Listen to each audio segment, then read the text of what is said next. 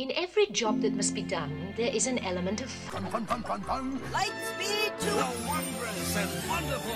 cover is not the book, so open it up and take a look. Ah, if it isn't the only bookworm in town. What's that word again? Inspired. Might solve a mystery or rewrite history. This is the story we needed to write. Has been kept out of sight, but no more. So I'll read a book, or maybe 2 or 3. It's such fun to hum a happy working song. Ooh, a happy working song. I have to sing. I have to play. The music, it's not just in me. It is me. We're happier when you don't sing.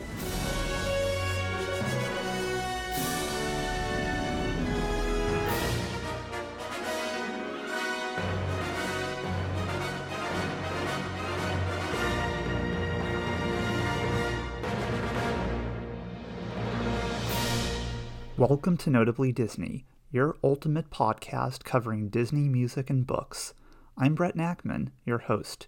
Here we dig a little deeper and explore the great wide somewhere about everything under the Walt Disney Company umbrella as it pertains to tunes and writing, from the theme parks and television screens to the Broadway stage and the silver screen, if it relates to anything Disney songs, soundtracks, books, articles, or other things that you can listen to or read about involving Disney, we'll examine it here. Today on Notably Disney, we are going to take things in a slightly different direction, as opposed to most episodes that focus exclusively on Disney books or music, or sometimes even both. In fact, today we are going to explore Disney Plus original programming. Now, the streaming service, as you probably recall, launched on November 12th, 2019, and in the 13 to 14 months since, there has been a bevy of great original programming, including series, movies, documentaries, and everything in between. And on this episode, my guests, Courtney Guth, Emily McDermott, Derek Lewis, and Trent Vactor, and myself will explore the best programming on the service as it pertains to originals, missed opportunities, what we're most looking forward to in the years to come, and even some library content that we've checked out along the way. So let's get right into that dialogue. All right, joining me on Notably Disney today are 4 former guests who will offer a bunch of insightful and clever contributions when it comes to discussing Disney Plus original content. So we have Courtney Guth and Emily McDermott of the Book of the Mouse Club podcast.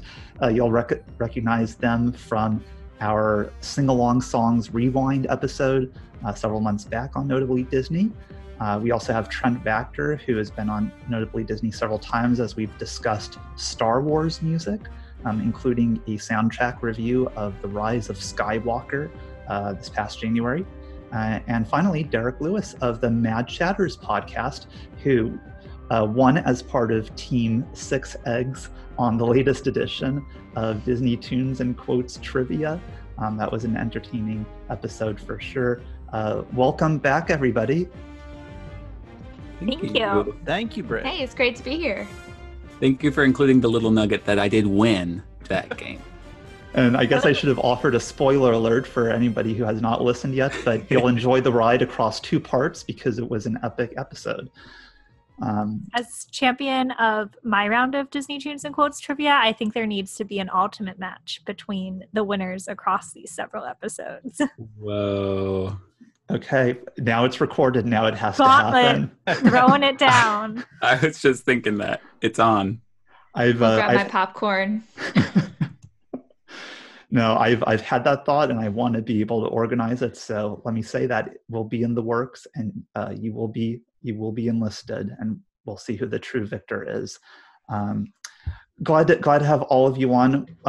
We have a lot of cool stuff to discuss today because we're recording this right now. It's the tail end of 2020, and we're entering a new year. Hopefully, a brighter one for everybody. I suppose one bright spot in 2020 has been that we've had a lot of great Disney Plus original content to check out. And I was really glad to enlist all of you to talk about some different topics under the umbrella of Disney Plus. So whereas notably Disney is generally limited to talking about either or both music and books, today we're really going to just celebrate the wonderful world of Disney Plus. We're going to talk about favorite original programming, most disappointing or forgettable original programming that we haven't watched yet, but it's on our watch list, older unfamiliar content in the Disney Plus umbrella that we've checked out and enjoyed. And then finally, in light of the recent Investor Day, where we heard a whole slew of announcements of Disney Plus original content, we'll share some of our anticipated options, be it movies or series. So a lot to discuss, folks. And I'm just going to kind of encourage anybody to jump in as you'd like. I know I asked each of you leading up to today just to kind of start thinking of some different selections that might be fitting for each of you, given what you've checked out or want to check out. So we're going to talk about some favorite Disney Plus original films or series that have debuted since the service launched in November 2019. So if anybody wants to jump in, feel free to go ahead and we'll get the conversation rolling. I can kick us off. My favorite, I think, which is probably the gold standard of maybe Disney documentaries, has been the Imagineering story for sure. As a Disney fan, especially of the parks, there's so much in there to explore, to take away. I appreciated the launch schedule where they gave us one episode at a time. I know often with streaming services, it's fun to binge, but I kind of liked the build up and the anticipation each week of what are they going to show us next. Yeah, I second that. I think for Parks fans especially, that was just like a dream to see all that footage and all the photos that we hadn't seen before, and very, very fun.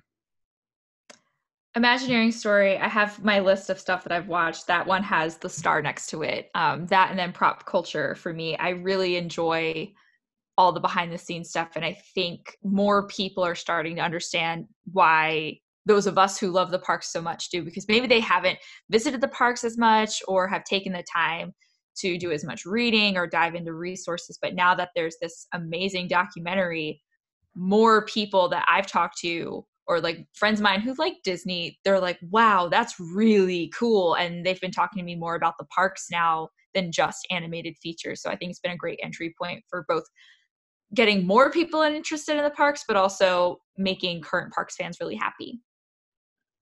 Yeah, I'm glad you brought that up. I actually forgot about Prop Culture, but tell me if you think I'm wrong. I actually think Disney Plus has opened up more people to documentaries and to docuseries.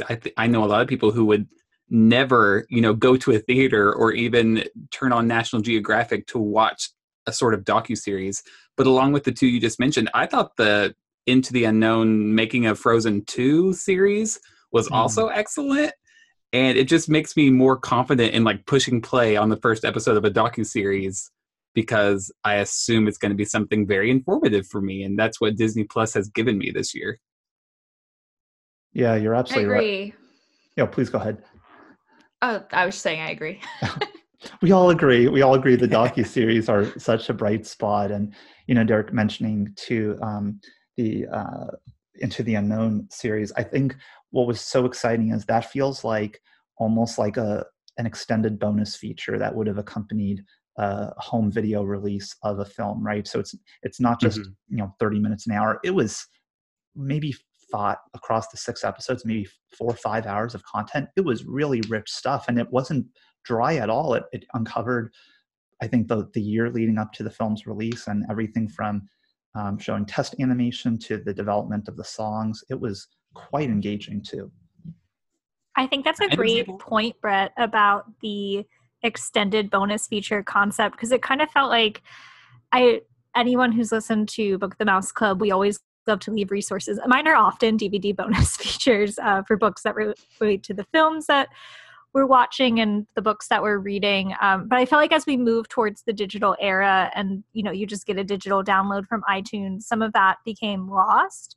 But to see them putting out new content that fills that void has been great. And it feels like something they can do in tandem with creating these series like The Mandalorian, the Disney Gallery. It's like you have this fantastic show in The Mandalorian, but then you also got 8 episodes, just as many as the first season of behind the scenes content.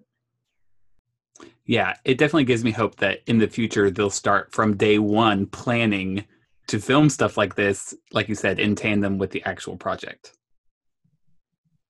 Well, and along those lines, it's just pretty amazing to think of, some of these projects certainly were in development concurrently, like we were just talking about the Frozen documentary. I remember at D23 Expo 19 where Jennifer Lee was discussing, we're, in addition to developing Frozen, there's this Frozen 2, there's this documentary being made. But I even think back to, I think it was D23 Expo 2013 or 2015, when the Imagineering story was announced, and originally as like a 90-minute or so film, and Leslie Iwerks and her team were basically given the A-OK to expand the amount of footage and interviews to make this a full-on series on Disney Plus, and that's the beauty of having this type of platform for showcasing such rich and ultimately extensive content. So since yesterday was the season finale, did everyone watch Mandalorian? Yeah. Yes. I wanted to prep before, spoiler alerts here, people. But I wanted to check in. Courtney and I text back and forth during Mandalorian. We have to check when we've each watched it before we freak out. But without spoilers, what I've really enjoyed about Mandalorian, and there's so much to look forward to with Star Wars and Lucasfilm coming, is I've always liked Star Wars. I wouldn't say I've never been the hardcore Star Wars fan, but I'm more above average, maybe. I don't know. I've always been interested. My sister's more of the hardcore Star Wars fan. But now after Mandalorian, I want to watch everything. I completely plan over my winter break from teaching to start timeline order episode 1 to Clone Wars series and move all the way through, because I've never watched the side series before. I've never been as heavily invested in the lore in Mandalorian now with Ahsoka and Boba. I'm just this is incredible and I need to know more. I think that's great. I think Mandalorian works great as a gateway into Star Wars, like you're saying, because it's easy enough to digest week by week and not be overwhelmed. But then for super fans, I think it's also a good reintroduction to that world. And it kind of feels like comfort food for those of us who've loved Star Wars for so long, and especially season 2. And I loved seeing that the budget was so large for this thing, because when you think they're going to make a Star Wars series, I personally got a little nervous at first, thinking about things like Once Upon a Time, where the CG clearly not a lot of money went into the CG and the digital effects.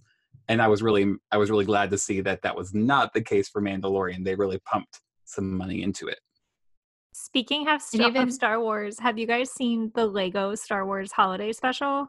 Yes. Yes, and it's on my list because it's great. It is. I was so surprised. I think I just happened to be on Twitter one morning and the trailer dropped and I was like, what is this? And then the trailer had me hyped. I was like, Tuesday, December 17th, we're going to watch this. It's happening. I was ready, and it lived up to my excitement for it. Yeah, I agree. I think my favorite line from the trailer and ultimately in the special is where Darth Vader's on Tatooine and sees Luke and he's like, my son. And then he says, oh, no, look at those binary suns. Yes. I really like the humor of those Lego series. I mean, this was my first introduction to it. My understanding is, though, some of the formerly produced Disney Lego Star Wars stuff is on Disney Plus as well. So I might have to go digging for that. Nice. And they're fantastic. Very self-aware.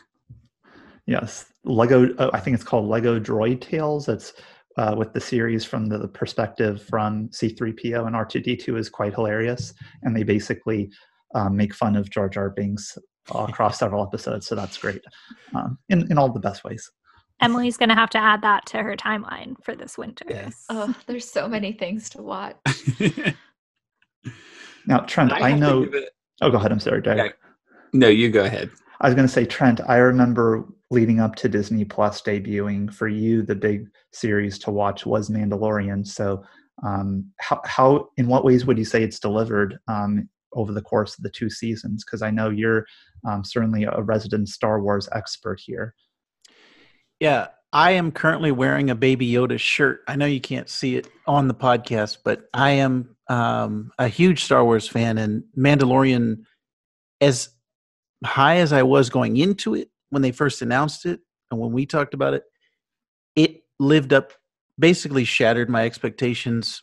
I loved both seasons. They both ended on a huge high note for me, and I'm still kind of buzzing over the finale of season 2. I think the things that it did well was add to the universe and add to the lore. Also, it did a little bit to redeem some of the aspects of the movies that fans didn't like, and that's from the prequel era and the sequel era. Both of those trilogies have some things about them that people don't like, and The Mandalorian did a great job of uniting a lot of Star Wars fans, people who were like, oh, I only like the original, I only like the prequels, or I only like the sequels, whatever. It did a great job of bridging the gap between all of those fans and said, hey, this is just Star Wars. Everyone is welcome. Everyone can unite over Baby Yoda. And it's amazing that character kind of became a pop culture thing where even people who are not Star Wars fans know Baby Yoda. So it just shattered my expectations on every level. I completely and truly love The Mandalorian and the Disney Gallery, which I'm really looking forward to, the season 2 episode of the Gallery that's going to talk about the behind the scenes of Mandalorian. And I kind of wish it was more episodes. The first season had, multiple episodes, and it followed a bunch of different topics, but the second season is only going to be 1 episode. Oh, I hadn't heard that. Yeah. There's another show that got a docuseries. So more docuseries for us to love. Yeah. But I'm glad you brought up Baby Yoda and how you said like everyone unites around it. My mom has never watched The Mandalorian, but she bought the Pandora charm for her bracelet because she thinks he's adorable. And like, think about it. Everything 2020, I'm a big Time magazine reader, and so I'll get like my final my final issue for the year, and they'll have like their 2020 wrap up. I highly anticipate that Grogu, Baby Yoda, the child, is going to be in there, because think of this cultural phenomenon that Disney created in less than a year of Disney Plus coming out. So as much as we love so many of the other Imagineering story, pop culture, all these other top titles we're talking about, I think Mandalorian might have had the largest cultural impact of the launch of Disney Plus. Oh yeah. Yeah, for sure. It was kind of like the cornerstone of Disney Plus. That's the impression I got from the heads up or the higher ups at Disney. Yeah, well, and along those lines, certainly a lot of the Disney Plus original programming has been centered around certain brands that people are familiar with to draw attention. So some other examples would be High School Musical, the musical, the series, which had 1 season. Season 2 is on the way, and it's fantastic. I'd encourage listeners to check out a recap of the songs from it with Aaron Wallace. That was earlier this year on Notably Disney. But also some interesting Marvel series that were kind of docuseries in the sense of just chronicling behind the scenes at Marvel, whether it's the 616 series or even, I'm not sure, have folks checked out Marvel's Hero Project, which focuses on really incredible kiddos in real life who are doing good for the world? I saw the first episode. I haven't checked that out, but my watch list just continues to grow, and I'm sure it will as we go through. Yeah, Brett, after I tackle all of the Star Wars, Marvel is next. Yes. And then I have watched all of Marvel before, but I haven't watched it like in succession in a very long time. So that's going to come after Star Wars. So I'll have to add that one to my Marvel lineup. Yeah, what's really nice about that show is that it really honors the incredible talents and generosity and kindness of kids from really all around the world, whether it be saving the environment or addressing racial injustice and health issues and economic natural disaster relief efforts. Just really lovely, and ultimately at the end they are translated into comic book form through the designers and comic book writers at Marvel. So it's a subtle Marvel tie-in. It's not in your face, but it's just nice for really awesome kids to be highlighted in that type of way. Also, too, I'll point folks, if you're interested in a good travel series, there's it's through National Geographic. It's called Rogue Trip. It follows journalist Bob Woodruff, and his son, who basically visit some really unique destinations and become engaged with the cultures and customs and just pure beauty of countries. So I know they went to the Middle East and South America and a bunch of particular countries. Each episode follows their travels in a specific country. So I'd highly encourage folks to check that out if you haven't already. Can I give a plug for Earth to Ned? Because I want a season 2 of that, so everybody needs to go watch Earth to Ned. Thank you. Do you want to say more, Courtney? I will. Earth to Ned is from the Jim Henson Company, so like Muppet adjacent. You're not going to see your favorite Muppet pals, but you are going to see the amazing puppetry that company is known for. And Earth to Ned, the concept is that there's this alien Ned who's obsessed with Earth's pop culture. So aboard his spaceship, he hosts a talk show and has various celebrity guests, and he has, as most late night talk show hosts do, a sidekick named Cornelius, who I think is absolutely adorable. There's a recurring gag where he sends Cornelius to Earth to learn more about whatever's topic it is, but all kinds of guests. RuPaul was on it. I love Rachel Bloom of Crazy Ex-Girlfriend, so it was so much fun for me to see her appear. I think it's 8 episodes, maybe 10. That was one that I binged completely in one go over the course of a weekend, and it's a lot of fun. So I would love to see more of that. Yeah, it's my understanding that this episode will have been released early January, so folks who are listening will be able to check it out. There were 10 additional episodes of Earth to Ned filmed. I don't know when, so those will be dropping. So good. More kicking more off guests. 2021 on the right note. Yeah. I like Merry it too Christmas, because Courtney. the guests Thank you. the guests are like in on the joke and they're having such a good time, it seems like, which really elevates the show in my opinion. Bindi Irwin was so precious. Like, she was just so into it and like filled with so much joy, which is how I would be if I got to meet Ned and Cornelius. Yeah. She and her brother, is that the Irwins, is that what you said? Yeah. Yeah. Oh my gosh. So much fun. Has it, before we shift over to, I guess, the next topics, so to speak, have folks checked out any original films on Disney Plus? So like something like Lady and the Tramp or Stargirl or any of those? I really liked Lady and the Tramp. That was one of the first ones that I watched when Disney Plus dropped. I was really excited about that one, and I was really surprised. The whole remake of animated films into live action is a very divisive issue in the Disney community. But I thought this was one of the better made ones. Anyone else want to? I enjoyed that one too. It's interesting that Brett made the distinction that we have been talking mostly about series, because Brett was kind enough to send over like a list just to kind of, refresh your brain. And I realized making my list, most of the content that I've enjoyed has been series. So I saw Lady and the Tramp, and I think the only other original film I saw, which was recent, was Godmothered, which I thought was really cute. So there's some coming things that I'm sure we'll get to, but definitely need to dip more into the film side of original content. Yeah, I also watched Noelle. Oh, sorry. Go ahead. Oh yeah, Derek. Noelle. Yeah, one of the originals. Meaning like, that one was cute. Like I think that debuted with Disney Plus, or at least right after. Yeah, it sure did, Derek. Yeah. I'm an Anna Kendrick fan, so I was really excited to see her. And I thought it was fun. It was a fun,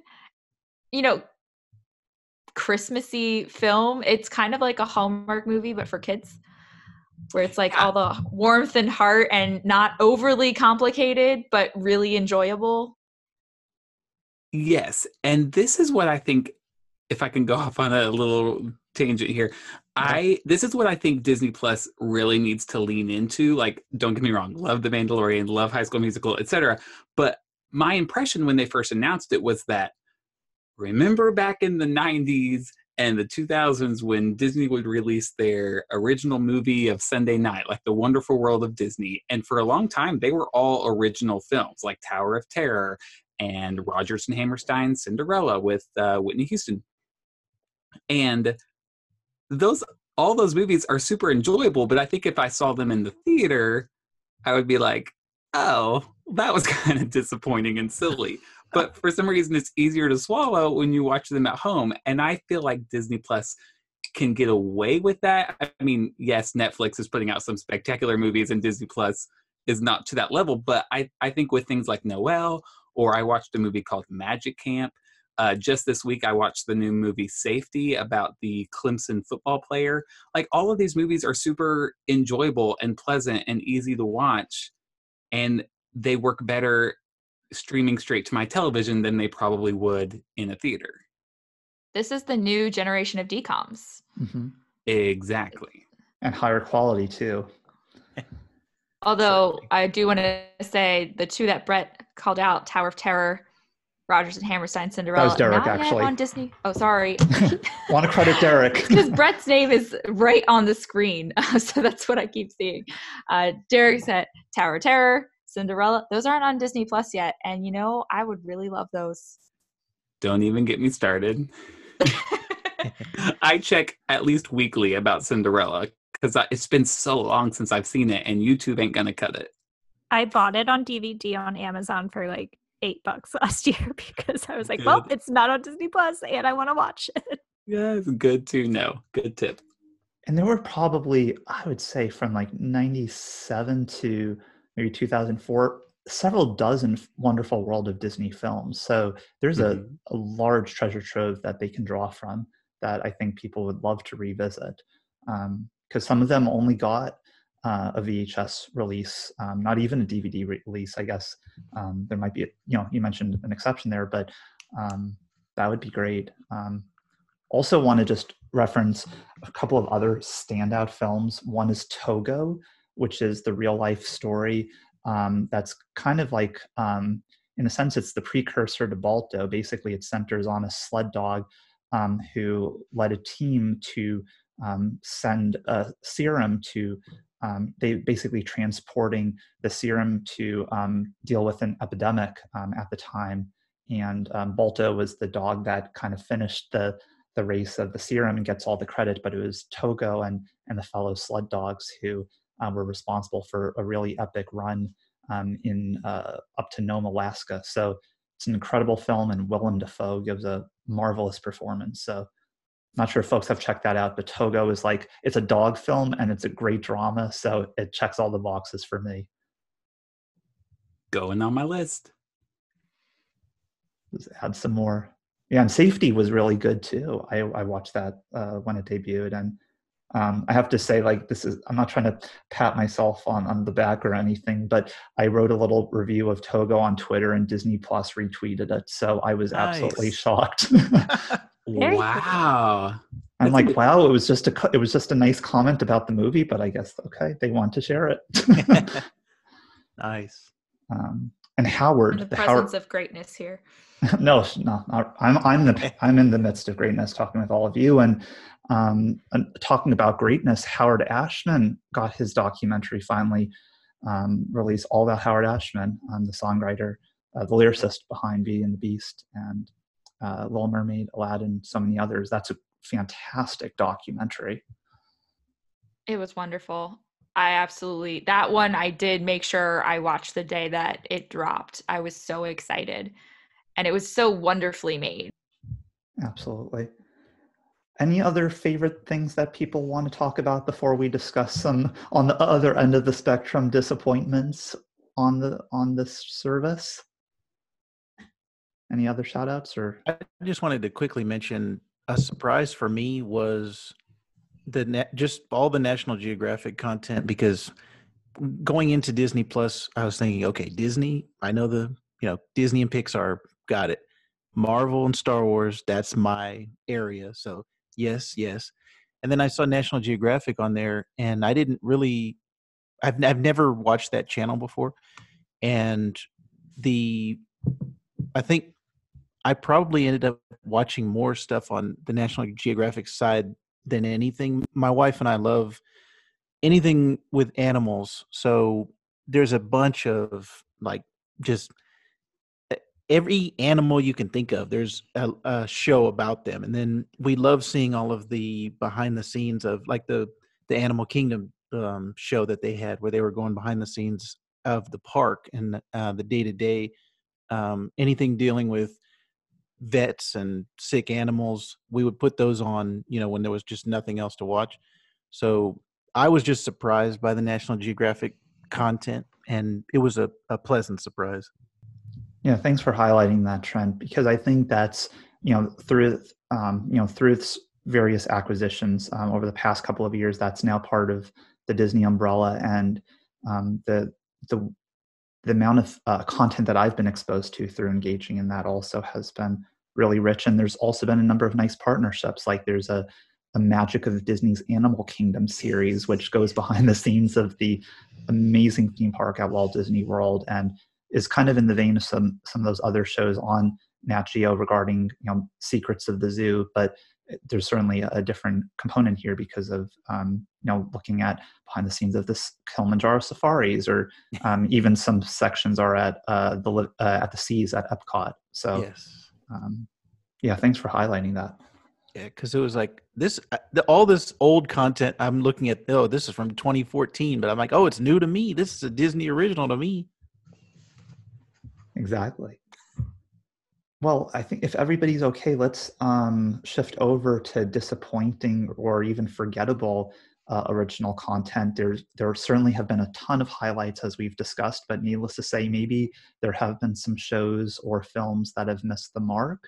And certainly we want to be able to offer constructive feedback, but because I don't want to just say this was horrible, but maybe what didn't resonate with us, or what maybe didn't quite reach the status of what we had expected of particular projects.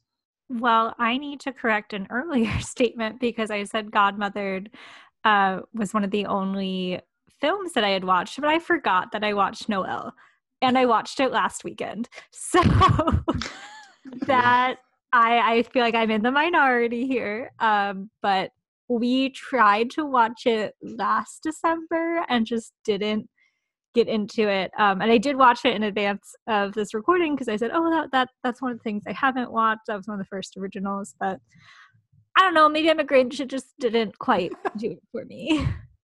You're not alone, Courtney. It actually hurts me to say, even though it's not on my list, but I felt like that didn't quite do it for me either.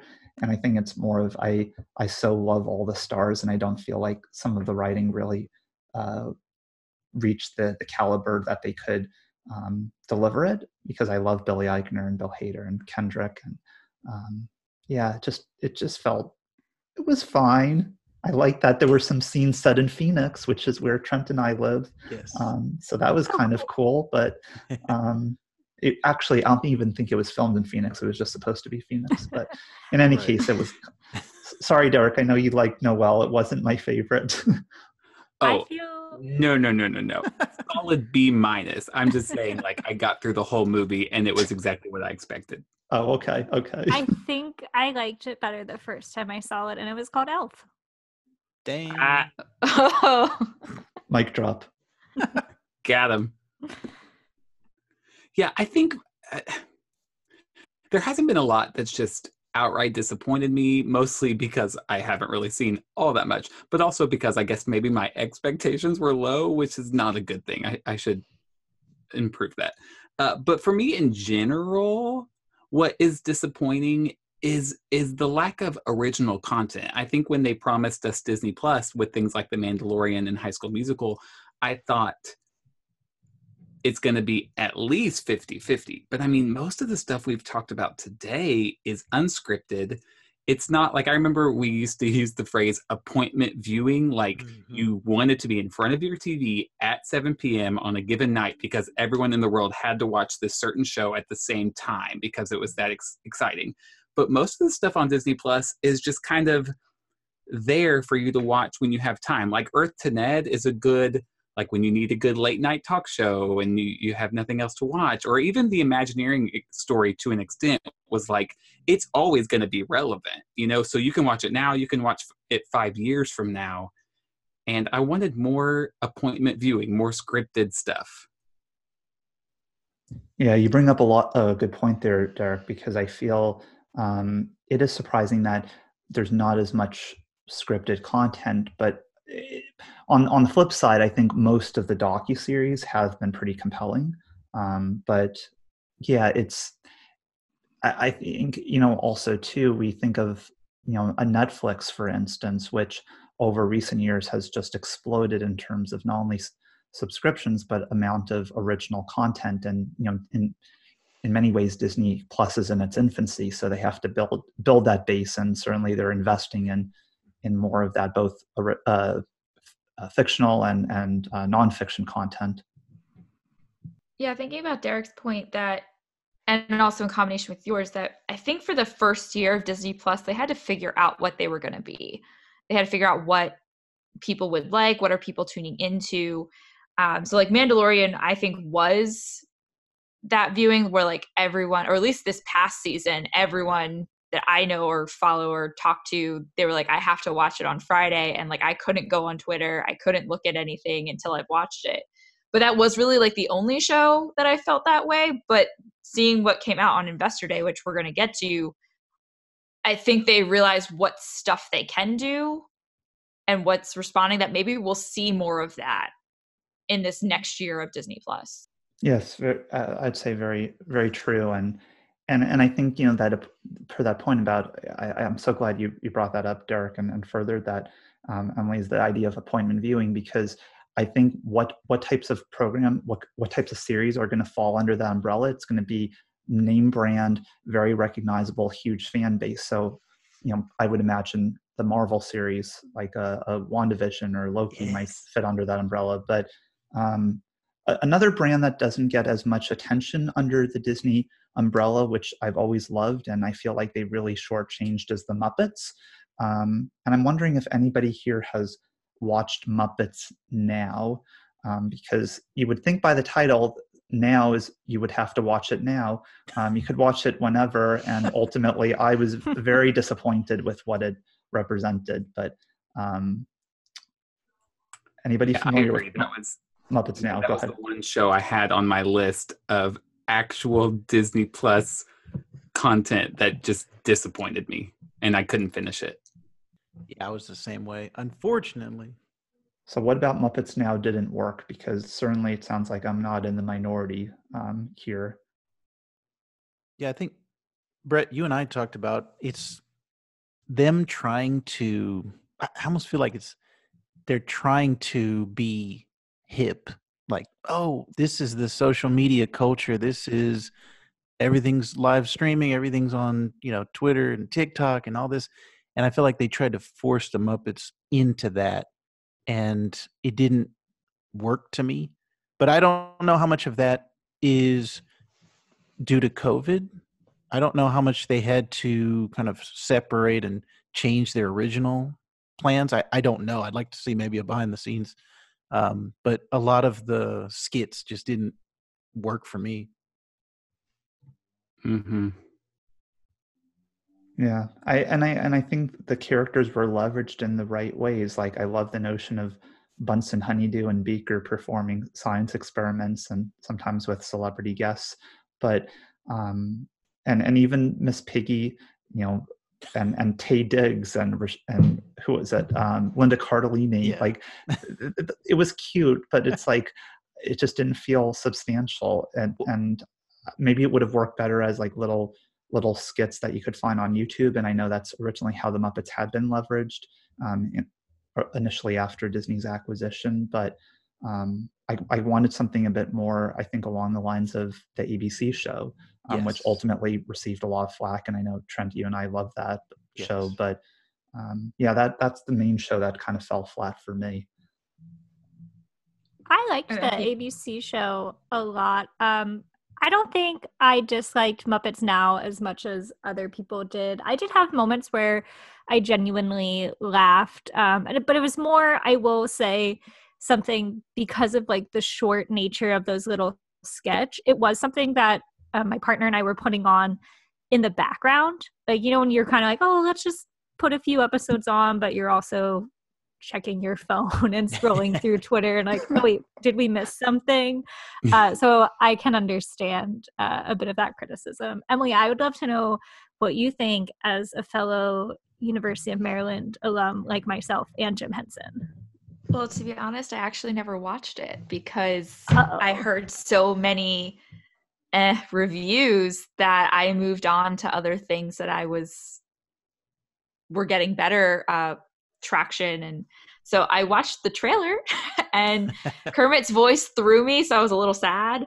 So that was a hard one to get through just from the trailer, which I know they can only do so much when you're trying to find voice matching. But I actually haven't even touched it because I've heard so many non-great things that I went to Ned instead. It's like, I'm going to watch something Jim Henson. Let me watch something that people have been enjoying instead has been better.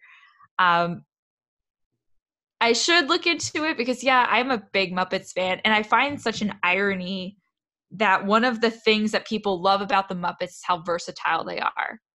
But as we keep trying to bring them into new media, it doesn't work. So it's weird to me that as versatile as that, we can put them in Liberty Square, we can put them in Epcot, we can all of these different shows, whatever, that it's worked in the past that you can put them with anyone, and now it's not working, and I don't know what that is. And I know that's something a lot of people were disappointed about on Investor Day, that there's been no announcements about Muppets, and we would like to see more Muppet stuff, but if we do, is it going to be good? Yeah, it's like they're trying to, and you're hitting on this, like they're constantly trying to reinvent the Muppets or put them in different places, and certain efforts seem more successful than others. But I really think they need to try developing another film with them, because both the 2011 Muppets and 2014's Muppets Most Wanted were overall critically acclaimed, and at least the first of the two films did pretty well financially. So I recognize that maybe a theatrical release isn't in the cards for the Muppets, but why not a Disney Plus original film with the Muppets? Because that long form, one plot, common narrative might be the way to leverage them again. You might be onto something there. Or if they're going to go back to a show, I would love to see them reprise The Muppet Show.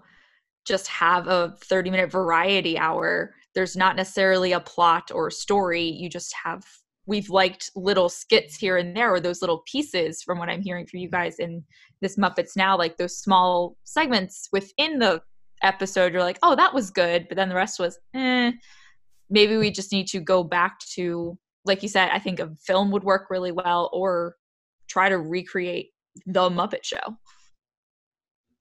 Yeah, very true. Anything else come to mind for folks in terms of disappointing or forgettable original content? I have one, but maybe not in the sense you intended, but it was something that launched with Disney Plus, and that was Pixar in Real Life. And I think this was because it just didn't update. So then I forgot about it.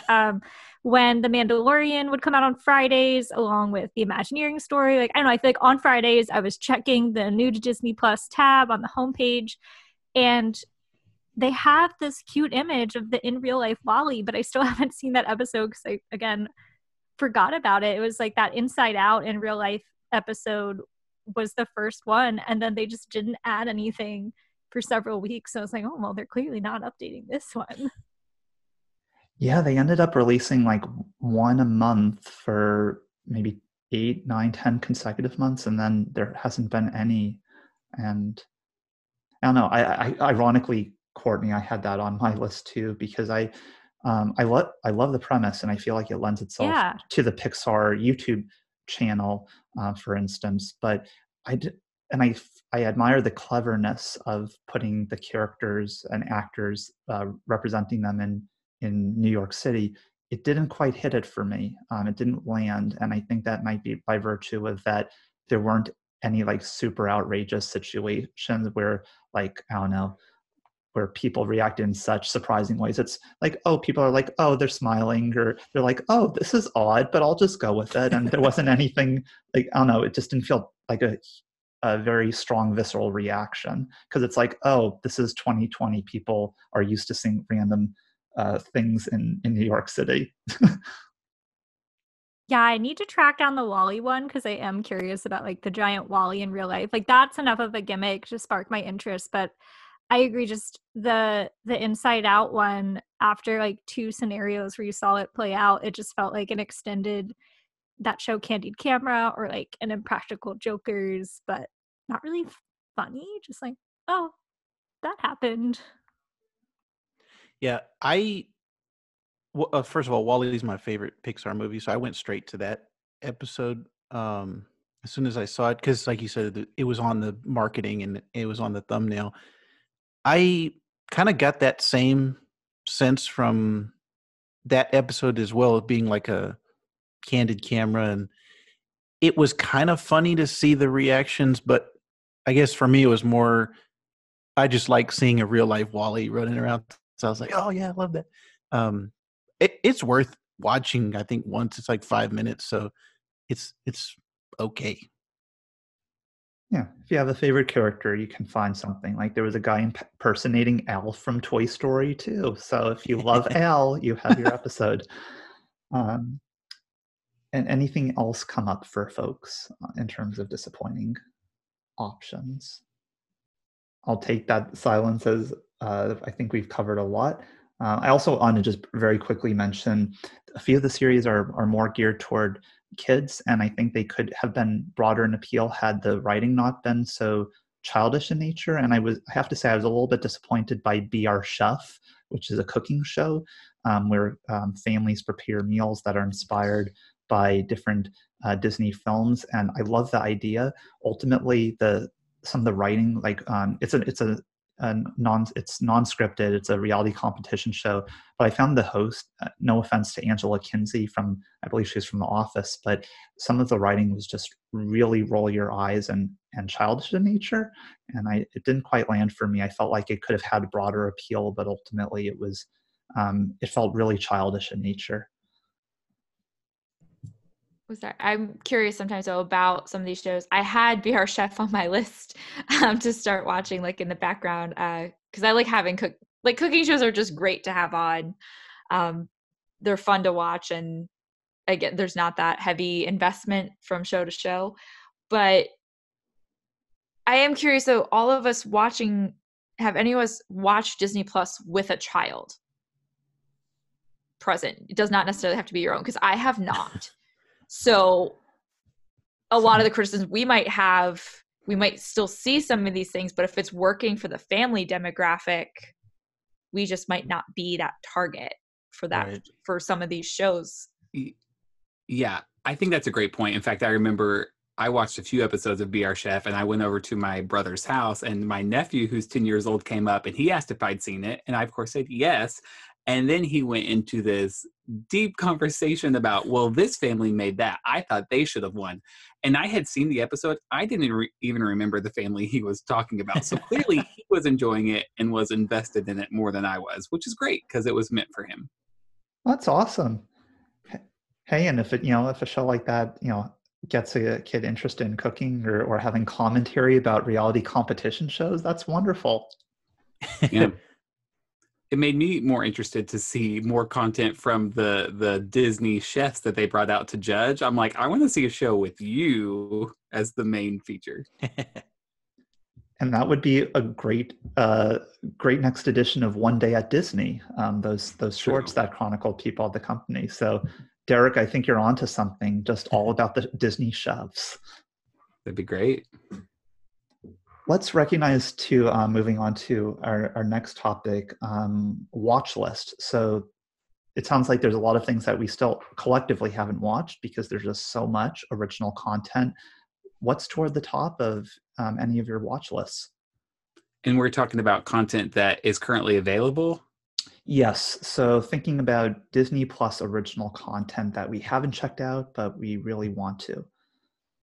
I actually forgot I had Earth to Ned on my watch list, and now I'm Yay! glad you reminded me, because I have a little criticism about the watch list in general, because on Netflix and on a lot of the other streaming platforms, I find their version of the watch list to be more in my face. Because like I said, I forgot I even had Earth to Ned on there, because every time I load up Disney Plus, I was either going straight to Mandalorian or I haven't spoken about it yet on this podcast, but any Spider-Man content I also love. So I've been watching all of the previous Spider-Man animated series, introducing my wife to the character and to all of these shows. I'm like, okay, I grew up on this one. I watched this one. I was in this place in my life. I was watching this one in this place in my life. So that's what I just go directly to, is the stuff that I know I want to watch. Okay, I'm coming here for Mandalorian, or I'm coming here for Spider-Man. But with the watch list, I was like, oh yeah, when I first started, I was adding everything to my watch list, but then I just forgot it was even on there. So I felt like they could do a better job of making the watch list the first thing that comes up when you load it up. Yeah, that makes a lot of good sense, Trent. It makes me think too of how, and I'm sure all of us have recognized over the past year with Disney Plus, how the design of the platform has been very consistent. But if you go in under specific collections, like new collections have been added, or even just the arrangement of titles under the originals tab has been divided based on, I think originally it was like genre, and now it's like series versus movies, or so there's been some redesigning happening too. So I think your point about the watch list visibility makes good sense. I do love when you hover over each of the brands, they have a little animation that goes in the background. I love that. On my watch list, I have Stargirl, and interestingly enough, it is based on a book, so perhaps that is a future Book of the Mouse Club topic. Emily, please write that down. This was a book that I remember coming out in the probably early 2000s, like I must have been in elementary or middle school at the time, and the cover was really distinct. Like I remember seeing it at my library, but I never actually read it. So I guess it's been on my to be read list for 20 years now.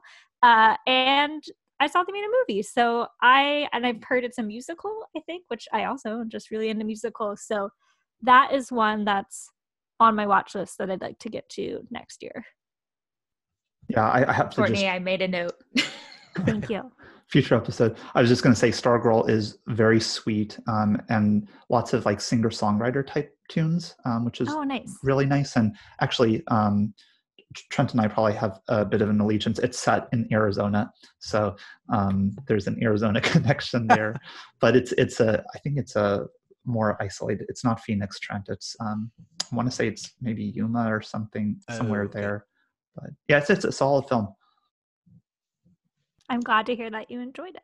So I've been adding to my watch list just from this conversation, but some going into this conversation. I have yet to see Mulan. I know it became available not for extra purchase December 4th, but I was saving that one to, I am getting together with some family for Christmas. We did the whole plan ahead quarantining, throwing that caveat in there. But we're a big Disney family, and like my mom wants to watch Mulan. So I've been putting a couple things off to watch with her. I think she's also interested in seeing Godmothered. So I've kind of been waiting on those two film wise. So I'm looking forward to those. I would love to hear people's thoughts about Mulan. Again, the topic of live action remakes. But another one on my list that just dropped, I was a ballet dancer for a while. So I'm looking forward to watching On Point, the docuseries. I was actually going to put Mulan as one of my disappointments, but I don't have too much to say about it.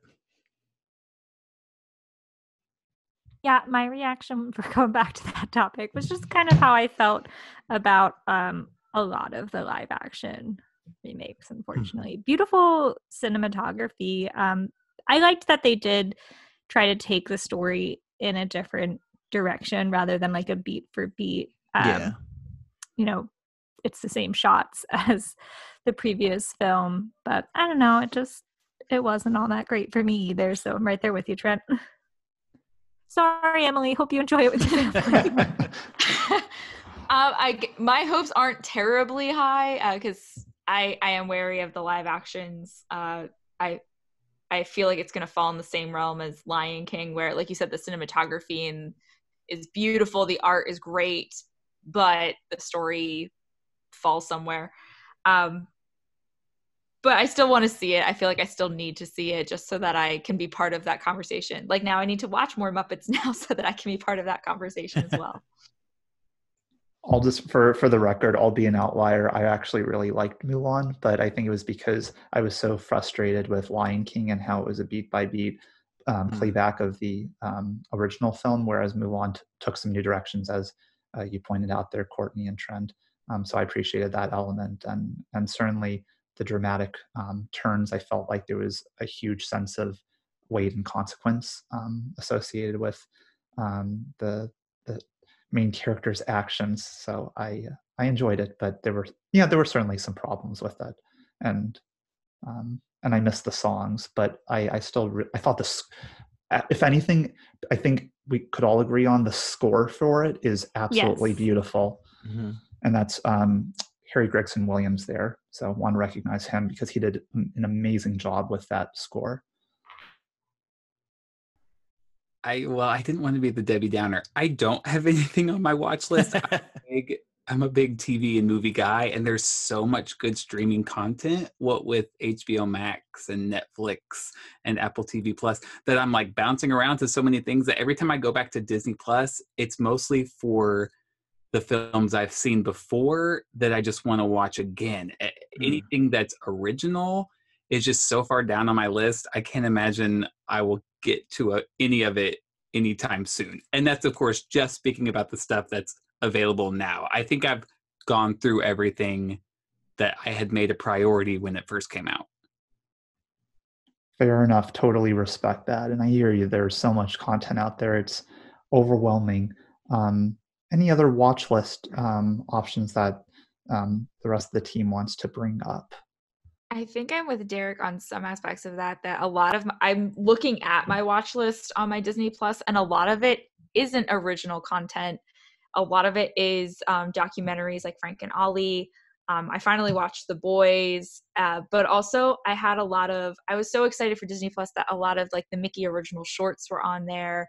They've started dropping things from the archives like Disneyland in the Holidays. I have the title wrong, but things that have Walt in them, like that's a lot of my watch list right now, is looking at some more older deep cuts of Disney. Sure. No, that makes a lot of good sense. I will say too, what was nice with Disney Plus is that some of the Disney nature films have had more of a spotlight. And two films that I haven't checked out yet are Dolphin Reef and Elephant. I can't say I've been that drawn to Elephant, even though I love elephants, but I heard that Meghan, the Duchess, otherwise known as Prince Harry's wife, she handled the narration and got a lot of flack for it. So I can't say I'm terribly compelled for that reason, because I think good narration can really enhance a documentary. And then Dolphin Reef is narrated by Natalie Portman. But I love animal films, and per Trent's point about Disney Plus being a space for discovering National Geographic content, I imagine it will do the same for those who really haven't checked out Disney Nature. So those are titles on my watch list because I love animals, and I should have watched them by now, but I have not. I'm glad you brought those up. I had watched the dolphins, and it was very I don't remember anything super specific. It was just so calming. It was wonderful. So I forgot about Disney Nature. I have watched or returned to some of those because I did used to go when they first started. They always released it on Earth Day. And that was a fun thing to do because I feel like there's, other than like in schools, you're like, yay, Earth Day, but like no one does anything for Earth Day unless you're in Animal Kingdom. So I've enjoyed for a while going to see the Disney nature films on Earth Day because it was just something to do. Like, oh yeah, there's a new movie out. It makes the day special. So yeah, that's been nice going back to those. I forgot about Disney nature. Yeah, and actually I have to add too, in addition to the documentaries we just mentioned, there were actually some documentaries about the documentaries. So basically highlighting the filmmakers who crafted, for instance, Dolphin Reef or penguins, and I think elephant as well, and perhaps another one. So for folks who, those would have served as bonus features, I imagine, on a home release. So that will serve as additional content to check out. Anything else, folks, or shall we switch over to our fourth topic, which is old or unfamiliar content from the Disney Plus catalog more broadly, not originals, that we've checked out? This is actually the area where I've gained the most from Disney Plus. I think it's been so nice to be able to watch live action movies from the 50s, 60s, 70s that I never got a chance to see. And I didn't want to spend, $3.99 to rent them on iTunes because that was pretty much the only way you could watch some of these until Disney Plus came along. So even things like 20,000 Leagues Under the Sea, which I understand is a classic, I had never seen. And now it's so easy to just pop it on. So I did. Or Flight of the Navigator, I had never seen that. Candle Shoe, like all these movies that I had friends growing up who would say, oh my gosh, yeah, I used to love that movie. We watched it all the time. And for me, I had never even heard of it or seen it. And so now it's like this wealth of content that I missed out on as a kid that now I can finally watch as an adult. Yeah, I agree. Having those available has been great. And Trent made a really good point earlier where Disney Plus doesn't show you your watch list. So now I'm like, oh, what? I should go into my watch list that I created back in November of 2019. And a lot of mine are the Disney Channel original movies, especially those from like the late 90s, early 2000s. Because these are certainly films that I remember seeing, but maybe only saw once, like Rip Girls, the one where they were surfers, or True Confessions with Shia LaBeouf. These weren't things that, to my knowledge, were readily then released on DVD. So it was like, if you didn't watch it and it didn't really gain a lot of attention, it wasn't something like High School Musical that was shown over and over. I feel like Xenon was shown a lot, but some of those others, I'm like, I only saw this once and I'm not even sure I did. So that's a lot of my watch list for other older, non-original content that I'm looking forward to seeing. Yeah, I hear you, Courtney. In 1999, Smart House was the jam for me. Yes. So. The kid who's in Smart House is in like 4 other DComs, like 13th Year and Look at the Irish. That kid got his DCom money and, good for him. Ryan Merriman, that's his name. Yes. DComs were big for me too. And Courtney, all the live action, once Derek started naming movies, it's like, oh, that was our summer cinema series on there Book of the Mouse, because we did have access to them. Like you, Derek, I'm sorry. It was my first time seeing 20,000 Leagues Under the Sea. My grandmother loved Pollyanna, but I hadn't watched it in probably 15 years because I didn't own it. She had it on a VHS and that VHS is gone. So now going back to seeing some of those films has been great. And also like Treasure Island was one we did on Book of the Mouse. I hadn't watched Walt Disney's Treasure Island, and a lot of us have read a lot of Disney history. That's a big live action film for them. It's their first live action film. And I had never seen it. I was able to make it a Treasure Island weekend right before we recorded. I was like, all right, watching the original Treasure Island. Oh, cool. Muppets Treasure Island. Gotta watch that. Yeah, I guess we have to have Treasure Planet to be able to speak about it. So I did all three nights in a row. So just having that deeper catalog. Something oddly specific for myself is Fantasia and Fantasia 2000. And I'm going to get on my digital soapbox here. And they have not been released for digital consumption to purchase. And my partner and I, maybe like 3 or 4 years ago. We have an Apple TV, so we really bulked up our library. And to my knowledge, we own on digital every Disney animated film, like under the official banner, except for 2 of the package films and the Fantasias. And it was the Fantasias that bothered me the most because I actually really enjoy those films. They're beautiful. They're great background music, just the ambient noise. So as much as I would still like to personally have them in my collection, I was very excited to see them available on Disney Plus, and I frequently put them on just to have on in the background. I love that. That's great. And even with the live action stuff, I'm actually surprised that there's still so many not on Disney Plus. Like I was trying to watch, speaking of Haley Mills and Pollyanna, I was trying to watch something about the Castaways. Can you help me out? In Search of the Castaways. In Search of the Castaways. And it's not on Disney Plus. And I'm like, there's no way Disney is still making money off of that film. So to me, there's no good reason why it shouldn't be on Disney Plus. Speaking of Haley Mills, same for Summer Magic, which has Burl Ives and just a great collection of songs in it. I believe they're Sherman Brothers songs. I'm like, just put it on there. How hard is it to upload that? Yeah, I've searched for that one as well. That's right.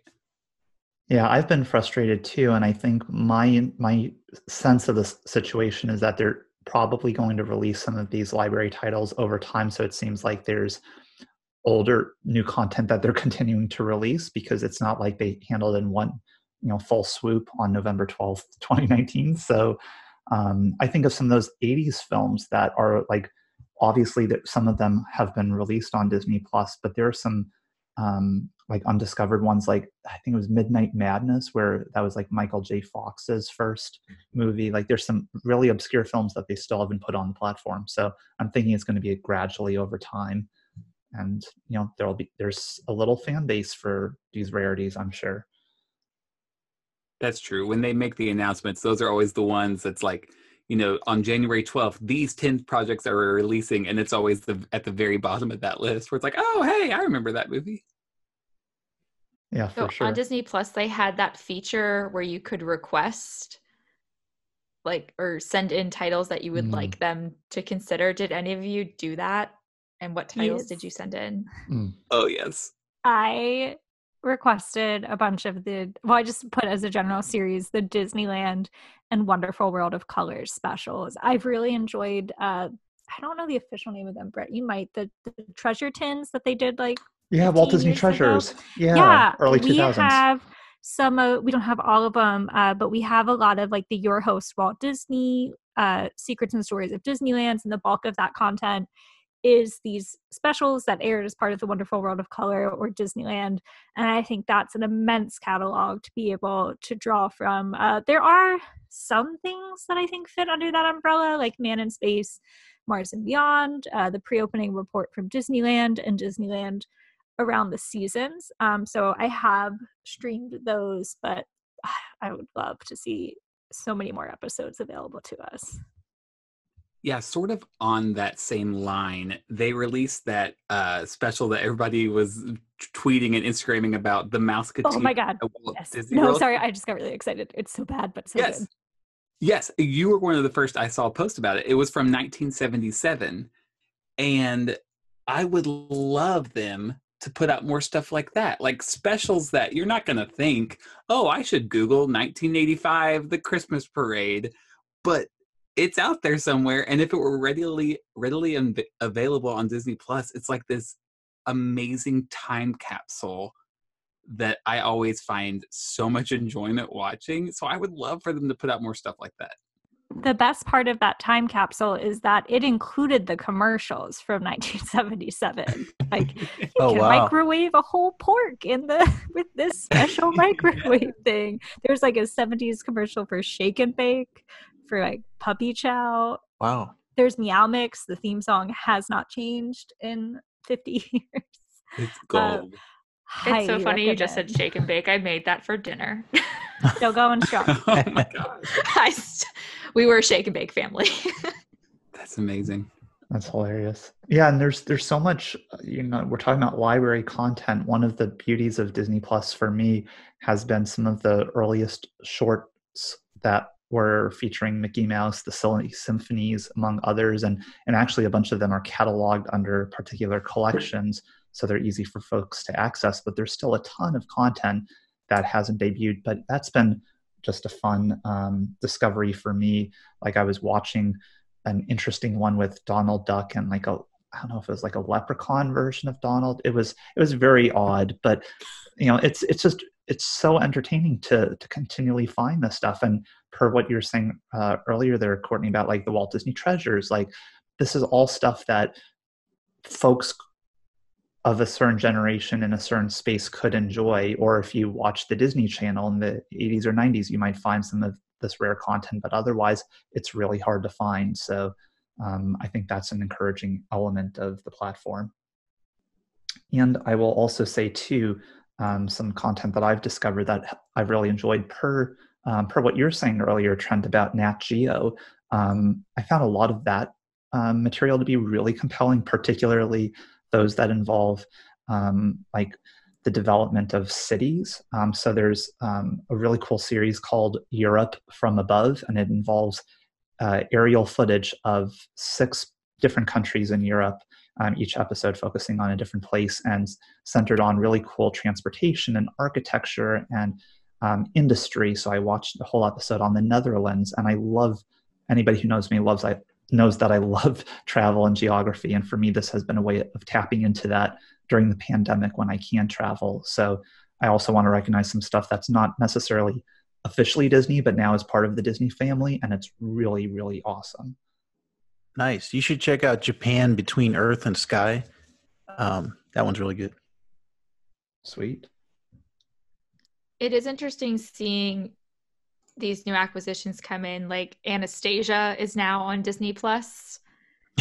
That's kind of interesting to see that that animation, like their tile next to was it like Charlie Brown is on there now? Like some of the things that you don't associate with Disney. And I'm like, I enjoy these films. I'm happy they're there, but it's still kind of an adjustment. Right. But I have watched Anastasia like 3 times already. I want to know how Don Bluth feels about it. It's really funny to bring up their Anastasia. It makes me think of, like, this isn't a film that Disney liked, because if you all remember in 1997 when that film debuted during like Thanksgiving, Disney's like, no, so we're going to re-release The Little Mermaid right around then so we can kind of take away some of that money. So, things changed 2 decades later. Yeah. Well, I was also I love Anastasia, just like Emily, don't get me wrong. I think it's a fantastic film, and I definitely was of the appropriate age for when it came out. I like ran around the playground pretending to be Anastasia with my friends. But I was also the know-it-all kid who was like, she's not a Disney princess. No, that's not a Disney movie. And now I'm like, I have to give up the fight. She's on Disney Plus. Like, yes, Anastasia's a Disney princess.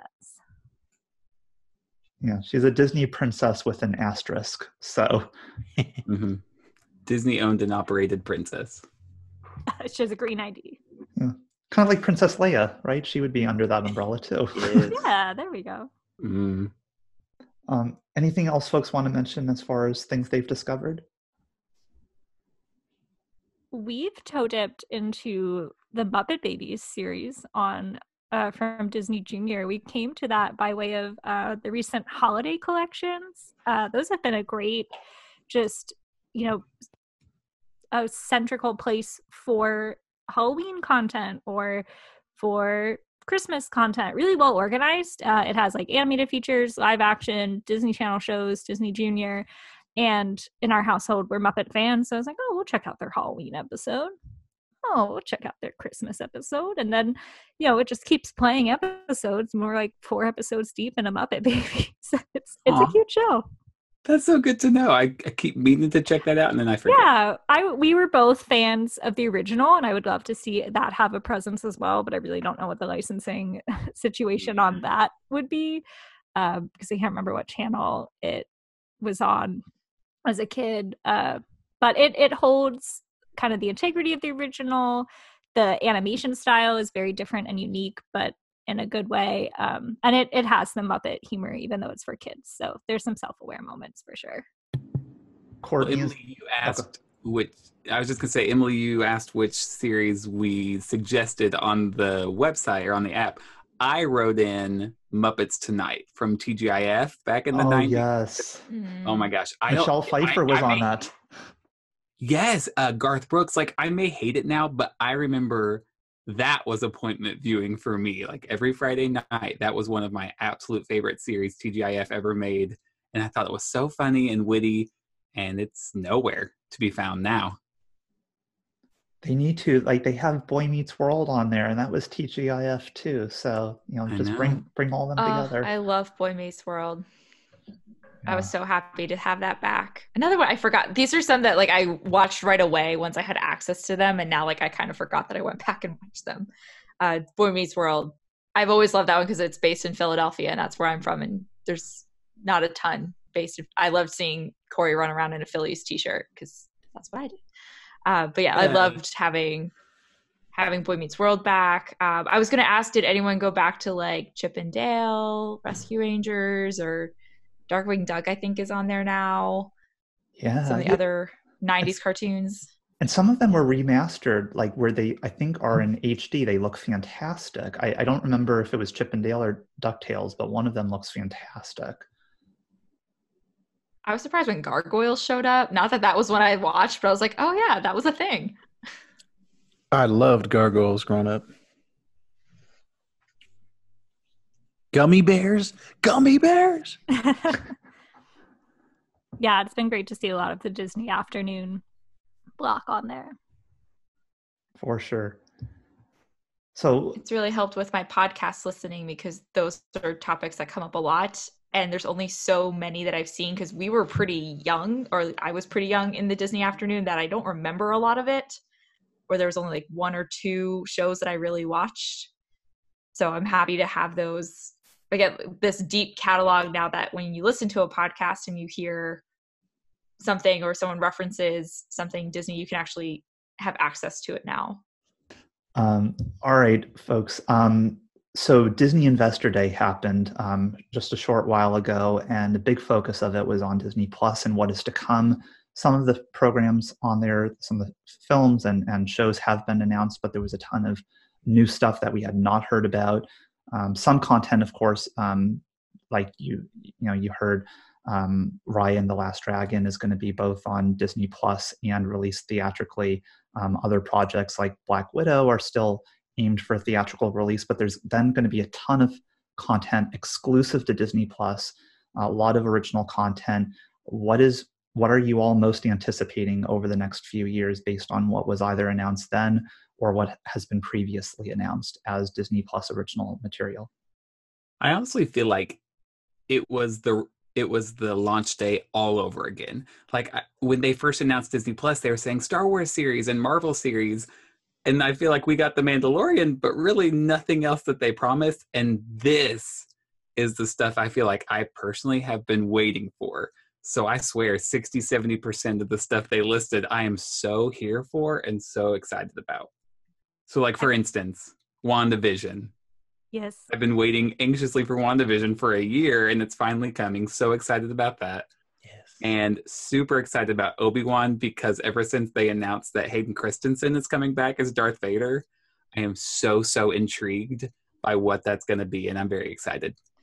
I was so overwhelmed by the announcement that I just gave up on trying to keep up with Twitter. And I was like, you know what? Someone's going to write a recap article and I can't keep up. But some standouts to me were, speaking of the Disney afternoon, Chip and Dale Rescue Rangers with John Mulaney and Andy Samberg seems like a really fun casting, and I can't wait to see where they go with that. I feel like Derek, as you were saying, things had been announced in the past, like Marvel series that we're still waiting on, or all of the Star Wars universe. But some stuff came out of left field for me, like Tiana is getting her own show, and I think that's fantastic. I can't wait to see what animation style they do it in, but just excited to hear more of her story because I think she's an underrated Disney princess. And certainly sequels like Disenchanted, we've kind of like heard that rumored for years. To hear that that's actually happening was very exciting. Yeah, and Sister Act 3. And Hocus Pocus 2. Oh, yeah, you're I'm right. not sure how I feel about that, but I'll give it a chance. I know. The sequels worry me, but obviously I'm going to watch them the day they release. That represents appointment viewing, right, Derek? Oh, 1,000%. Yes. Live tweeting. Oh, maybe not. Well, and we, we're just talking about the notion of Walt Disney Animation Studios with Tiana. Like, that's an example of, if you look at the most trending shows on Disney, or trending films or shows on Disney Plus, you'll consistently see projects like Zootopia and Moana and The Princess and the Frog. And Disney probably was taking note, and they're like, we need to extend these brands further. So we are going to get Tiana in fall 2023. There's also going to be a Baymax series, even though there's Big Hero the Sixth series. Now we're going to get one, I guess, with more of a focus on Baymax. So it's nice to see that these films that have cultivated such fan bases over the past decade are going to have new fans and new stories to be told. Agreed. I was always a big fan of the Mighty Ducks when I was a kid. And I cannot get my nephew for the life of me to watch it, even though I know he would love it. But now that the new series is starting, I'm like, ooh, maybe this will be his gateway into those old Mighty Ducks films. I love that. Yeah, and even revisiting kind of the same era. So I think Mighty Ducks was maybe 92 with the first one, and then there were the sequels. But Turner and Hooch, which was a fun Touchstone film with Tom Hanks, and that's now going to get a series with Josh Peck in the title role. So it's intriguing how they're drawing upon projects from their catalog that maybe weren't the most Disney per se, but still have I guess some legions of fans. So that's kind of cool. I'm looking back through the list because, like Courtney said, people did write recap articles. So I'm looking back through the list, and I'm glad that they had also the release dates because that day was really overwhelming. I was so excited about everything, but then I also was like, oh no, how much time am I now going to be sitting in front of the television? Making time between working from home and whatever, that I'm going to want to watch all these things. So I am kind of glad to see that while they announced a lot of this, it is rather spaced out. And I kind of like the one episode dropping at a time that they brought in, which I know a lot of people didn't like because we're used to binge watching, but I really prefer getting one episode at a time. So I hope they continue with that trend with some of this new stuff. Yeah, I sense that that's going to be the case with all of the Marvel and Star Wars scripted series. Per Mandalorian, I know WandaVision's going to adopt that format. So I think that really works to the notion, like we were talking about earlier, of you must watch it on this particular day to be in the know and to have that live conversation. Yeah. I'm also really, mind you, and some of you know that for me, Pixar and Disney proper are probably the brands that I'm most connected to. But I have to say, the Marvel Studios content was really compelling. Like at D23 Expo last year, they showed a trailer for What If, the Marvel animated series that's going to show alternative versions of some of the superhero stories, and they showed it again, or for most people the first time for Investor Day. I think that looks incredible, and the animation is really slick, and they got most of the original MCU stars to reprise their characters. So I think that's going to be a really interesting alternative for folks who want to revisit these stories, but in a new way. Yeah, that ever since that was first announced, I was excited because What If was a comic book that I read when I was growing up, and it was always, oh man, that it's crazy to think of all these possibilities of, yeah, what if this or what if that? And it's going to be the last time we get Chadwick Boseman as Black Panther. So that performance will be something to watch out for. But I was looking forward to it. Even when I just heard the words, what if, I was like, ah. Yeah, and some of those other Marvel characters that I think for folks like you, Trent, who are very familiar with the comics will recognize, like Moon Knight and Ms. Marvel. Yes. They're getting their own series. Yes. Some of those were previously announced, but then there were some other projects that came to fruition as well through the Investor Day. So, and similarly with Star Wars, right? We're going to get 10 new Star Wars series over the next 2 to 3 years, which is quite incredible in terms of the robust slate that will be a component of the Disney Plus original slate. It's amazing.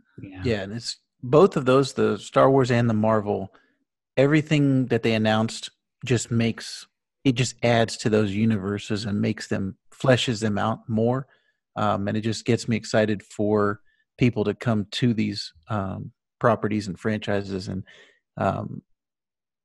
I love that The Mandalorian inspired people to get into Star Wars more. So I like all of these, all of the things that were announced, especially that Star Wars Visions, the anime project. I'm very interested and intrigued to see how the animation looks on there. I really could go through that list of things they announced and talk about 80% of them and just say how excited I am, or at least interested. Yes. But I won't. But I do want to point out two of the movies that I thought were kind of interesting. They're doing a remake of Cheaper by the Dozen with Gabrielle Union, and a remake of Three Men and a Baby with Zac Efron. And I think that's a slot that Disney Plus could fill pretty well, because I love both of those movies, but to me, they're not untouchable.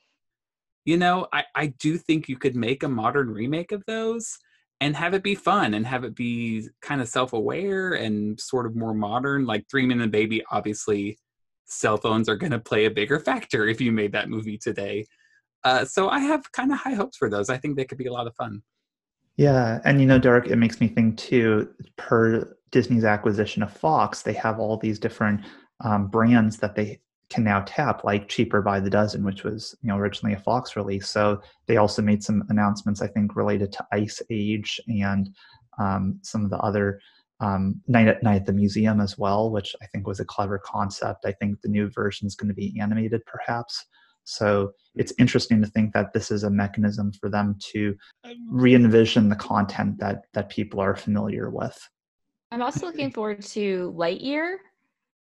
Oh my God, Chris yes. Evans. So, and I was confused at first, and his tweet also, Chris Evans tweeted like after he was like excited about this, and the next one said, "Oh, it's about Buzz Lightyear, the character that the toy was made out of." And here goes Pixar again, going with the Inception. We're not shrinking down to the size of a toy anymore, but we're getting Buzz Lightyear's actual backstory. So I think that'll be really interesting. Yeah. Well, and that was what was so nice about the announcements. It wasn't just content for Disney Plus and what Pixar is doing for Disney Plus, and it's such a vast amount of content over the next few years. But they're, Lightyear, and also the Turning Red with the girl who channels. That one looks really, really to cute. A panda. So those are going to get theatrical releases. But yeah, like Lightyear, wow, how inspired. That was, for me, that was the mic drop moment. I was like, holy cow, this is what we've been waiting for. And Pixar also has Luca. I'm looking at this list, and all of Pixar's new stuff is all new original stories. Nothing is being remade. Nothing in the Pixar realm is a sequel. I guess you could argue Lightyear kind of is, since we already know the character Buzz Lightyear, but it's not a sequel to Toy Stories or a prequel or a spin-off. So I'm really excited that Pixar continues to share creative new stories.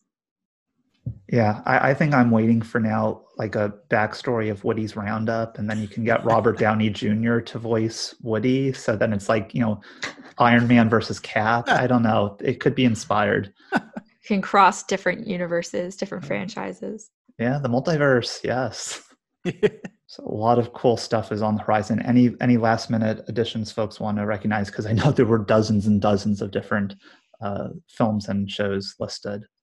Okay, this isn't part of that lineup, but I have been waiting since I feel like Derek might have brought it up earlier. Like, we got this big announcement of like, this is coming before Disney Plus launched, but no dates. And we still don't have a date for the Ink and Paint docuseries. And I really want to immerse myself in that once that happens. Yes, I was going to bring that up, that looking through the recaps for the Investor Day, Courtney, Ink and Paint was on like an advertisement you showed me, like, make sure to tune in, like, look what's coming. And then I don't remember seeing anything about Ink and Paint on Investor Day.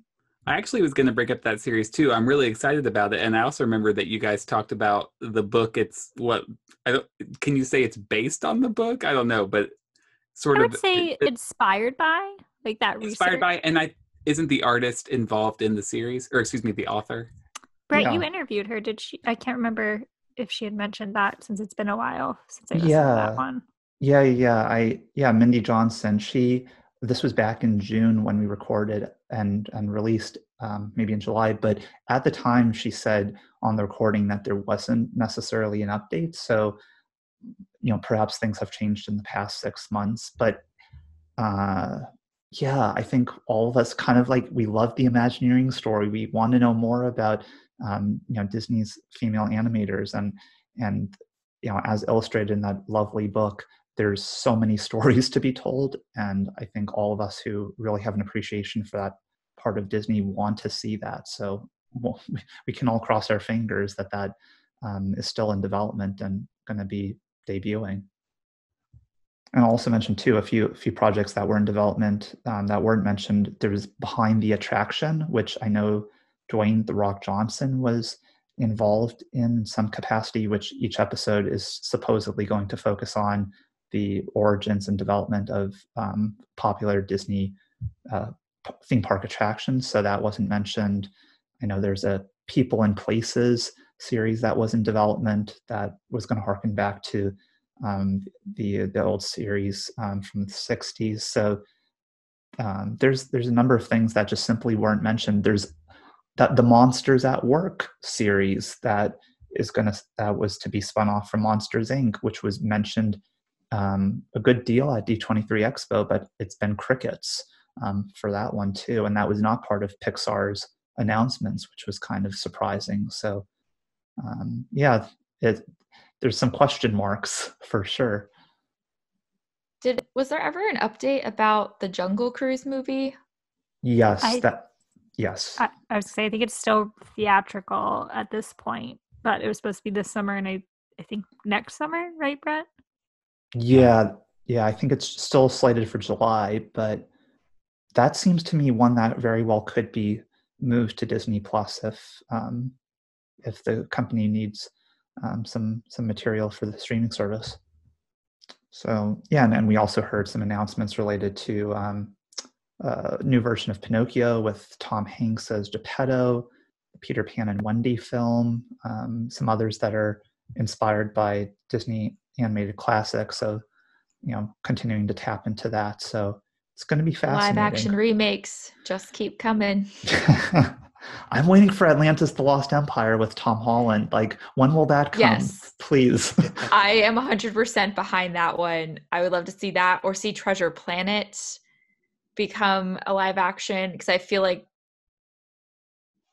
the storytelling that they have, but also it's futuristic, but also steampunk, that the technology we have now to create those worlds would be fantastic in live action. But I was excited about Pinocchio because Tom Hanks is great in everything he's in. Jude Law in Peter Pan as Captain Hook, I think, will be interesting, but I still get wary when they want to go back to animated classics and make them live action. They also announced the cast for The Little Mermaid, the full cast. I saw was released on social media. Yeah, and that's slated for a theatrical release, so that's going to be pretty epic, I imagine, because people love that film. Now, I'd be curious. It sounded like, I think Derek is also an HBO Max subscriber. Warner Media announced that for 2021, everything that's going to theaters from that production company will also be available for free for 1 month for HBO Max subscribers. And I don't know if we're going to get into like streaming wars here, but I wonder if, as things progress through our current pandemic situation, I know Raya and the Last Dragon slated for a same time release, but for an added price, but things like Soul or Onward have been added without additional price. It'll be interesting to see some of these theatrical things that we have mentioned, if they'll step up to the competition. Yeah, this environment has definitely created, not that streaming services weren't already growing, but with the closure of movie theaters, streaming services really have changed in less than a year of what they cover and what they produce. And movie companies have really had to think about what to do with all these films. Because I am curious, like thinking about Jungle Cruise slated now again for next year, at what point though have they been holding it too long that people aren't going to go see it?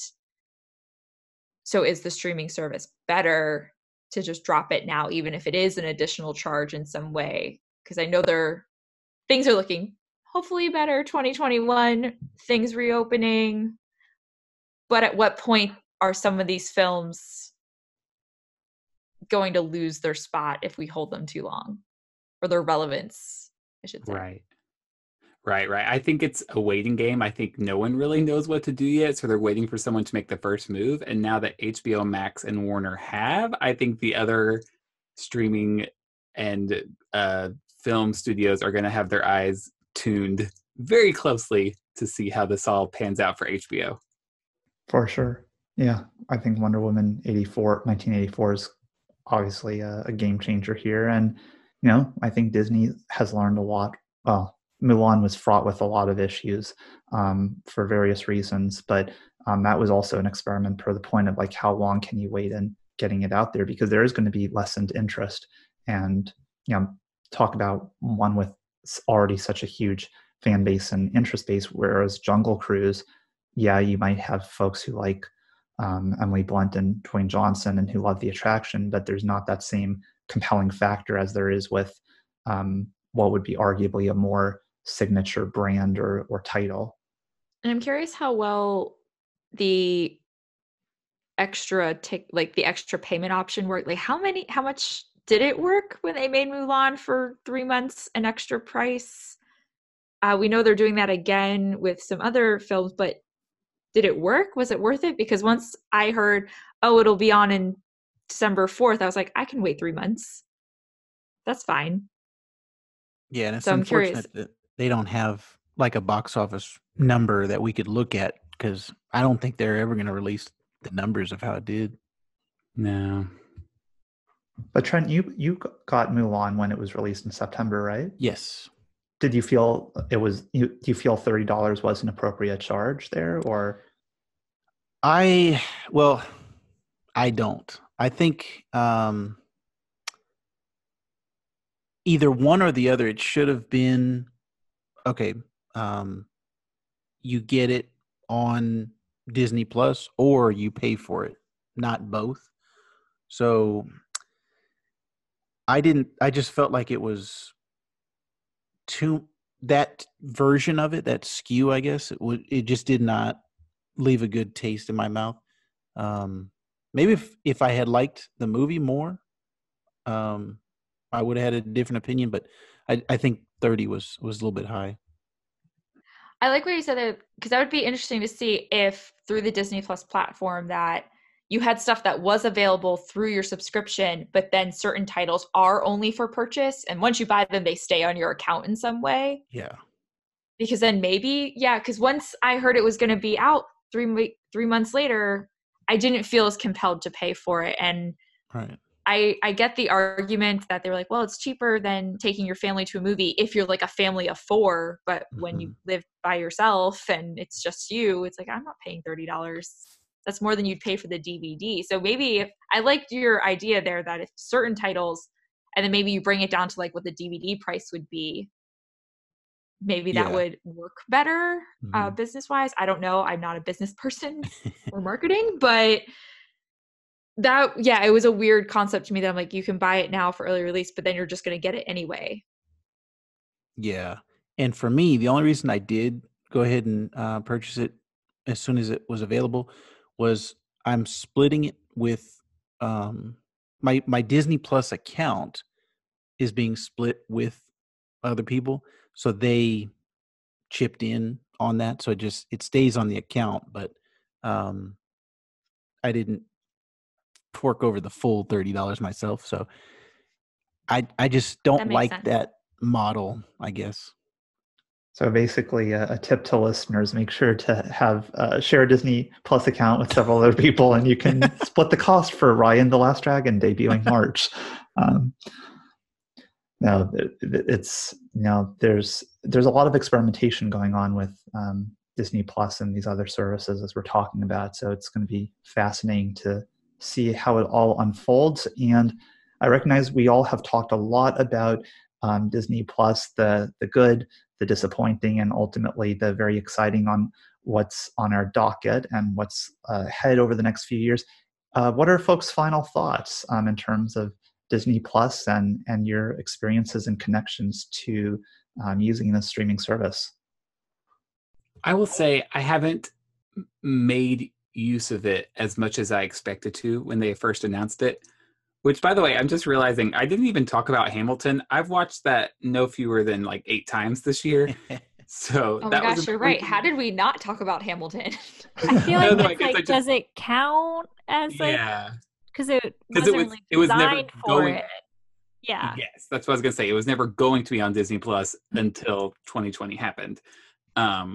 So for me, I have not really made as much use of it as I thought I would. However, all of these announcements for 2021, to me, like they just give me hope again, and they give me more confidence that I don't know. I'm not going to cancel it. I guess that's what I'm trying to say. Like even though I haven't used it that much, it's still worth it to me, especially because of what's coming.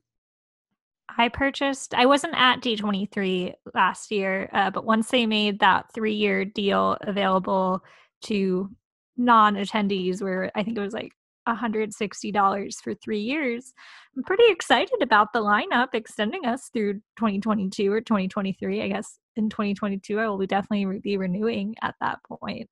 So glad that I made that upfront investment, and it's definitely been a source of fun and joy as we've been home for the past several months.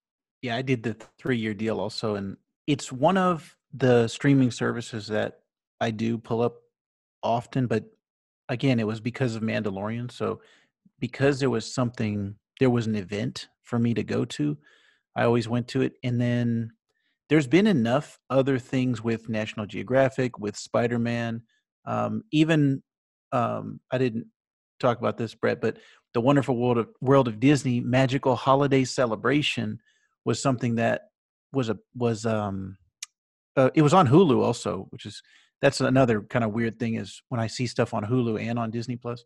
But every year, my wife and I, one of our big traditions is to watch the Disney Holiday Celebration. And so this year we were like, oh no, there's not going to be one because of COVID. But I was actually really impressed what they did. They had 2, actually. One was with Ryan Seacrest, and it was different people's performances at home, and that was kind of interesting.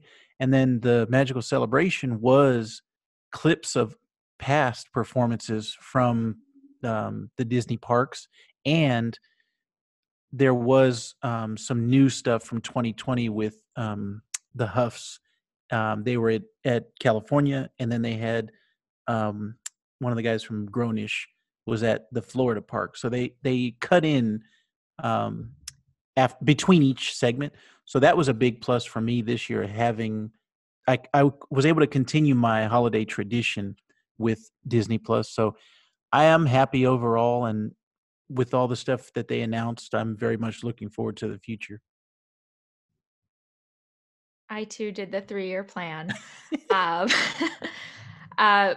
But similarly, I think for me, the original content has been an added perk because my main incentive to get Disney Plus was I wanted access to having all of the animated films in one place. Yes. Pixar, because those are DVDs that I share within my family. So some are in New Jersey, some are in Maryland, some are all over the place. So that's what I really wanted it for, was to be able to watch favorites of mine whenever I wanted, wherever I was. So I've been very happy with Disney Plus because that was my main incentive. And for me, the originals and now getting more into Star Wars and discovering new things has been the added plus. No pun intended there, right? There, Yeah. added plus. Disney Plus, the plus. Plus. And I'm in the 3-year club too, because I was very intrigued by that. Wow, because my first concern when the streaming service was about to launch was like, they're going to raise the monthly rate. It's a matter of time, and sure enough, starting in 2021, it's going to be $1 more per month, which ultimately I think is totally reasonable considering that their supply of original content is going to be expanded. But I couldn't be happier with it, particularly as someone who loves docuseries and I've not been disappointed by any of that content in particular. For me, that's where the streaming service really shines, and then certainly complemented by the back catalog. So I'm excited, and I think all of us have been able to offer some really rich contributions, and we've discovered new things that we're putting on our watch list. It seems like there's definitely going to be some Earth to Ned viewing going on very shortly, among other programs as well. But so yeah, lots to experience on Disney Plus. And as we wrap up, I want to make sure that everybody knows where to find each of you on social media and your respective podcasts. So could we maybe do this in alphabetical order, starting with Courtney? Sure. So Emily and I host Book of the Mouse Club podcast. You can find us anywhere you find this podcast, I'm sure. We recently just covered both volumes of Mark Davis in His Own Words, a great compliment to your episode where you interviewed Christopher Merritt in episodes 48 and 49 of our show. We just discussed the lengthy text with each other and had a lot of fun doing so. So you can find Book of the Mouse Club at Book of the Mouse on Twitter and Instagram. You can find me, Courtney Guth, on Twitter at Courtney_Guth and on Instagram at Great Guthsby. Thanks, Courtney. Dark, how about you? Well, you also can find me on Twitter and Instagram if you would like. My name is Derek Lewis. I tweet and post mostly things about Disney, just kind of on accident, but that's where we are. But I am the co-host of the Mad Chatters podcast, which Emily and Courtney have both guested on, some of our favorite guests. And we just talk about all things Disney parks and some Disney films, and we play games, and we have wacky top 10 lists and all sorts of crazy material. So if you enjoy podcasts, and it seems like you probably do, you can check us out as well wherever you listen to podcasts. Thank you, Derek. Always entertaining to listen to the Mad Chatters for sure. And Emily, over to you. So Courtney already shared where to find Book of the Mouse Club, but if you want to follow me, my handle at both Twitter and Instagram is at Emily_McD. Thank you. And Trent. I am on the same things, Twitter and Instagram. Just go by my last name, Vactor.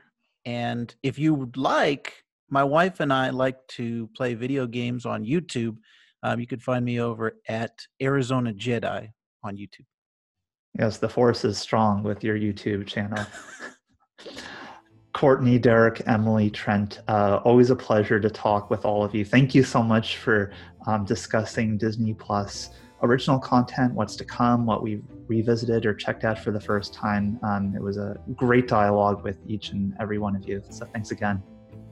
Thank you for having us. Thanks, Brett. Thank you. Yeah. And many thanks go out to Courtney, Emily, Trent, and Derek for being on Notably Disney again. What are some of your favorite Disney Plus originals? Please go ahead and share your thoughts to notablydisney@gmail.com. I would love to hear from you in terms of what programming you feel is the strongest on the service, and even finding out what are you most wanting to check out in the next couple of years. As we know with Disney Investor Day, there's a lot that will be debuting on the service. Thanks again for joining me on another episode of Notably Disney. I invite you to subscribe to the podcast and leave a review. Follow me on Twitter at bnachmanreports. That's BNACHMAN reports, and be among the first to find out about the release of new episodes. I also encourage you to send me an email to notablydisney @gmail.com regarding your thoughts of the show, as well as suggestions for content. So until we turn the page on another chapter, I'm Brett, and thanks for listening to Notably Disney. Notably Disney is not affiliated with the Walt Disney Company or any of its subsidiaries. Consequently, the perspectives and opinions expressed by the host and guests are strictly theirs and do not represent the views of the Walt Disney Company and its employees. The main purpose of the Notably Disney podcast is to offer information and critiques about the Walt Disney Company.